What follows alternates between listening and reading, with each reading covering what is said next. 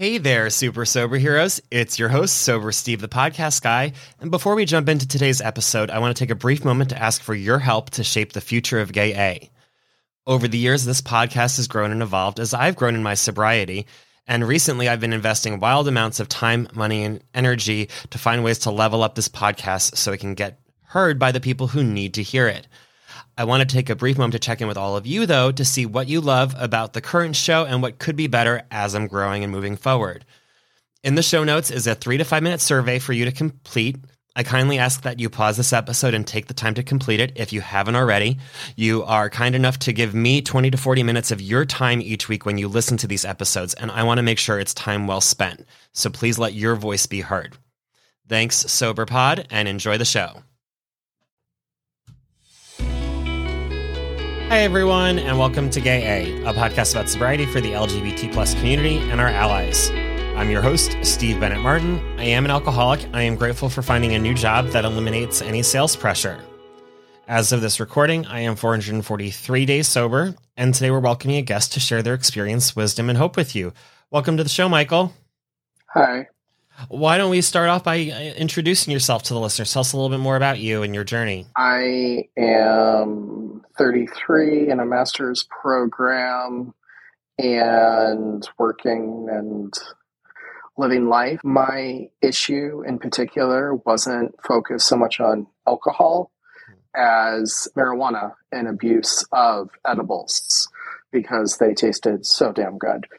And realizing that that was something that could become problematic, like the use of the substance as opposed to it being, quote, like non-addictive or whatever other lovely words they like to throw around with pot. There's a history of alcoholism in my family, so I've always been like hyper vigilant about alcohol, and it never occurred to me that there could be an issue with a different substance, that the substance isn't so much the issue as like the behavior around it.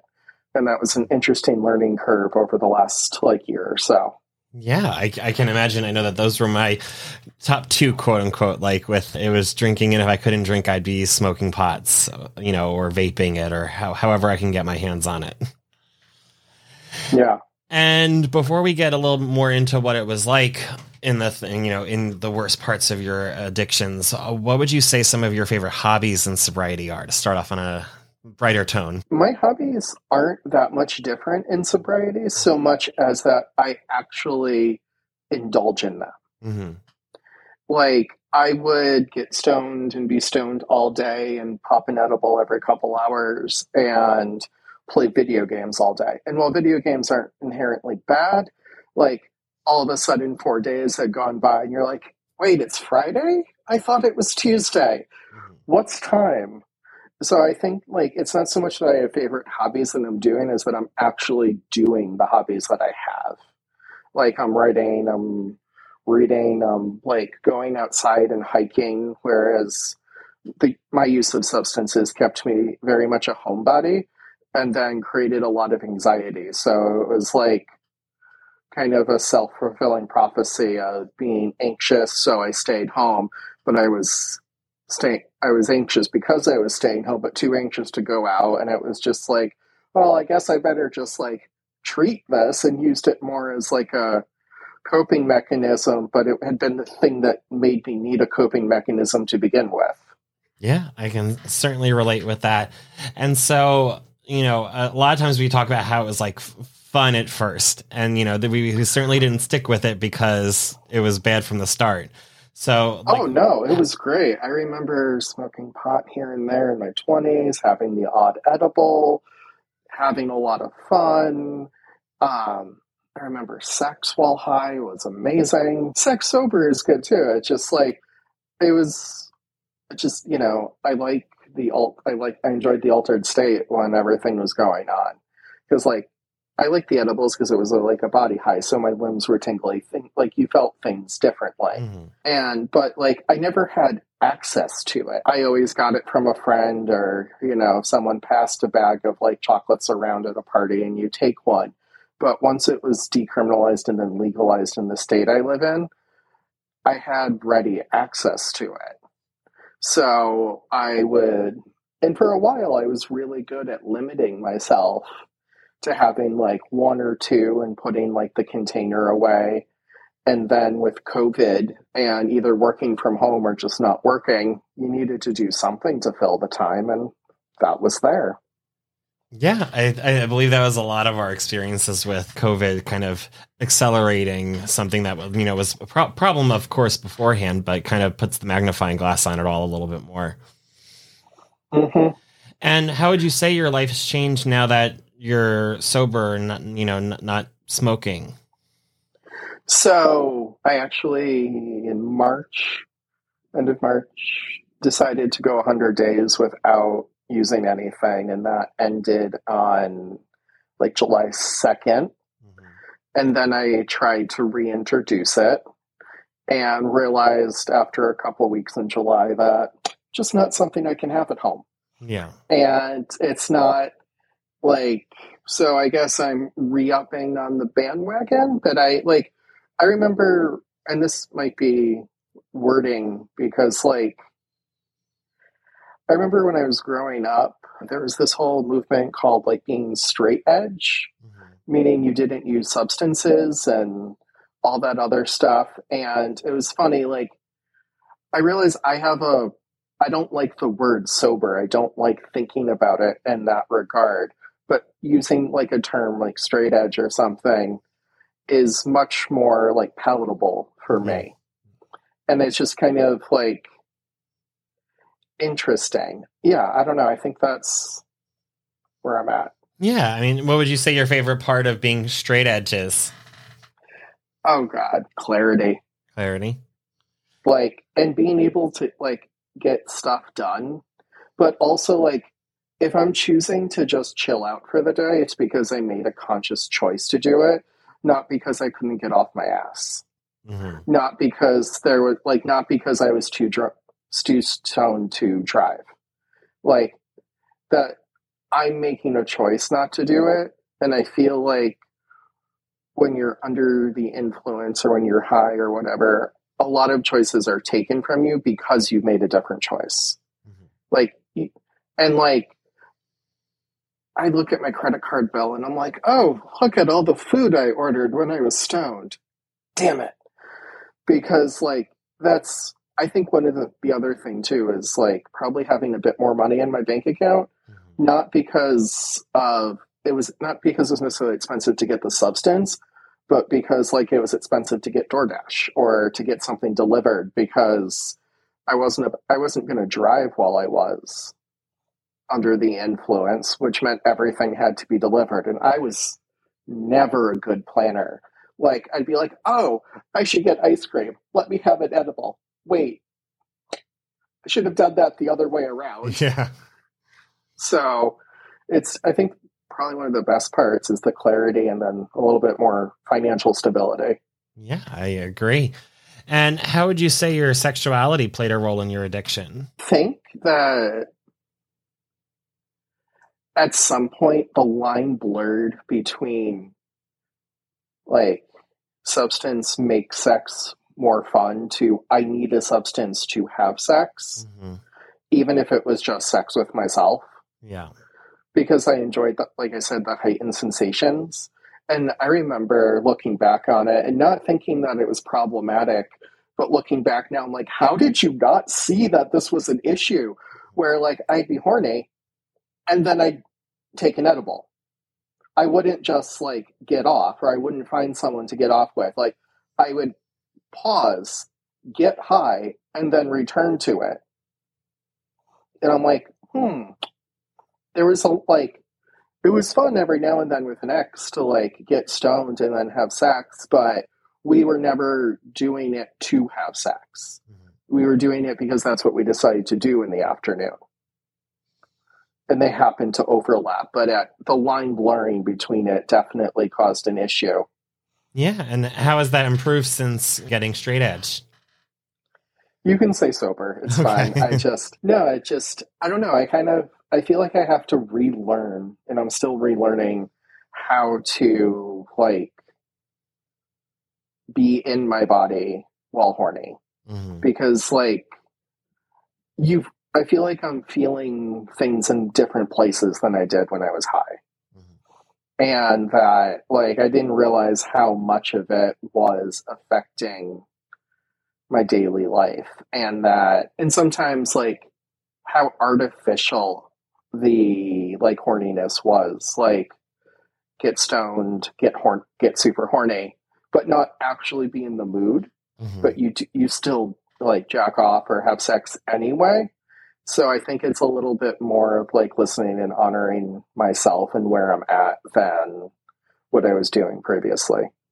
Yeah, I can understand that for sure. I know I went through a period when I got like first sober where I didn't have like much of a drive at all for a while. But then when I finally did, like, it came back with a vengeance. And so just like learning that, like, it's not always just like something that you have to be under the influence for, but being able to be present during it has been a nice experience in sobriety. Yes, definitely. And what are some practices you use in your daily life to help keep you sobering? I have really worked on not turning to something when I'm stressed or having a bad day. I go outside and go for a walk and sweat to death in the summer heat.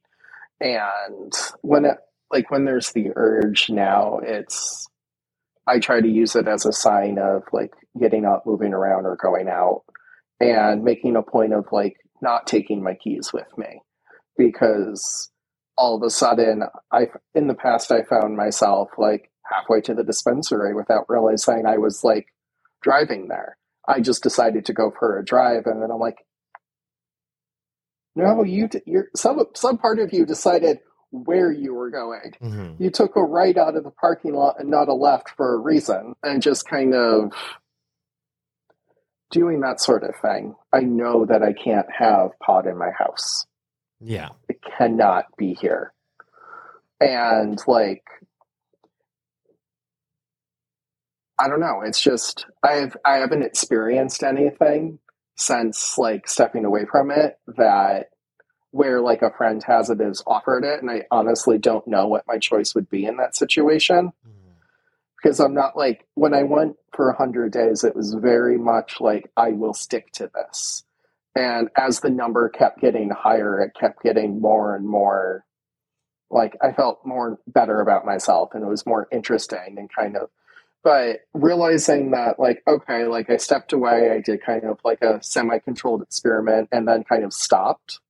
I don't even remember the day I stopped for the second time. So I don't have, like, a count. I'm not, like, tracking it the way I was before.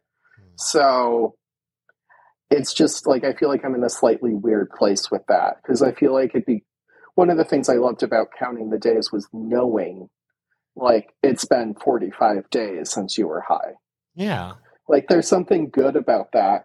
And I'm like, do I really want to restart my count at, like, 0 when I know it's more than 0, but I don't want to, like, guesstimate? And it's a stupid problem or issue to have, I realize, but, like, it's also, I'm, like, annoyed at myself for not remembering when I stopped using it again. I'm like, why? But I don't know, I kind of remember, like, blinking and July was over, and I'm like, that's a problem. Yeah. That's a problem. Yeah, I've been there before. Now, what's one piece of advice you would give to someone who is curious about eliminating a substance or drug or alcohol from their life? Throw it all out. Throw every little bit out. If it's a substance, do something to the substance that prevents you from using it. I found that to be really powerful. I had some edibles, and I, like, dissolved them in nail polish remover, and it was, like, disgusting. But, like, I did it specifically with something I knew if I reached in, it would hurt me. Yeah.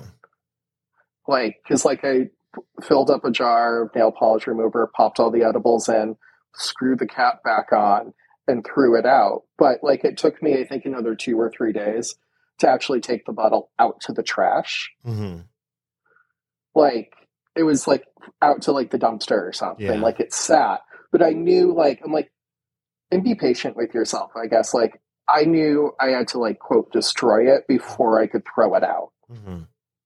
And just kind of listen to yourself on that. But I think, yeah, the first thing is like whatever you have, destroy it and get rid of any sort of, I get lack of a better word, paraphernalia.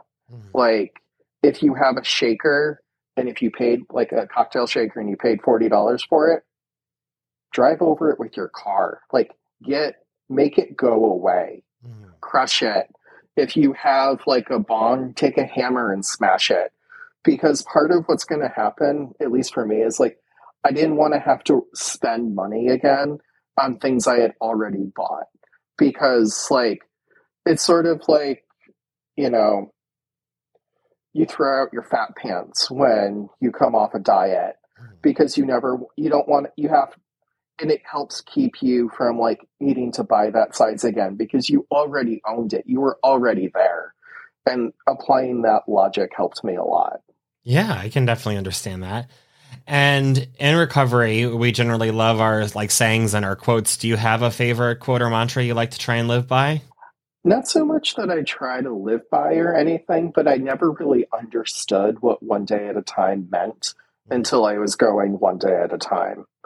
And that it really is about making a choice, you know, can I make another hour? Can I make it another like 3 hours? Can I go another day? And that like 100 days was a lofty goal for me at the time. And like, honestly, like having one of those like day counter things was super helpful because I was like, oh yeah, no, it's been like 12 days. Oh, it's been 20 days. And then like, I feel like it gets easier the longer that you've been going because at that point, like you want to keep your streak going. Mm-hmm. It's not that the cravings aren't there. It's not that you don't want to, like, for me, it wasn't that I didn't want to get stoned again. It was that I didn't want to start over at zero again. And like, I don't know, it became like a game or a challenge, like a quest in a video game. Like, you know, when I reach 100 days, I level up or something. And that was sort of like the one day at a time thing really made sense and stuck with me. Yeah, I can certainly understand. I joke like because I use a 12-step program where at first like you tried to like learn your concept of a higher power, and I use like HP and like as like health points in video games as like my correlation to kind of make it all click. So I definitely always relate to video game, you know, comparisons or metaphors when it comes to sobriety.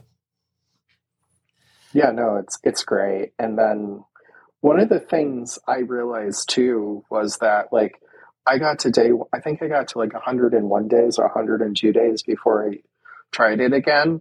And it was like, I remember getting to 100 days and being like, okay, no, like I need to go past 100. Like whatever your goal is, once you get there, I felt like this really strong urge to be like, no, I can't do it on day like 100. It has to be day like 101 or 102. And then like, in retrospect, do I wish I had kept going and would have been on day like 145 now? Yes, but live and learn. Yeah, I understand. And if our listeners wanted to find you or follow you somewhere, do you have an Instagram you would mind? Not at all. I go by Witzian online, WITZZIAN. Excellent. I'll be sure to put that in the show notes so listeners can scroll up and find you if they like. Sure. Thank you so much, Michael. Stick around because we're going to be heading on over to our Patreon page to continue our conversation about your experiences in sobriety. So you can do that by heading over to patreon.com/GayAPodcast. Also be sure to follow us on Instagram at GayAPodcast and follow us wherever you're listening so you can get new episodes when they come out every Thursday. Until next time, stay sober, friends.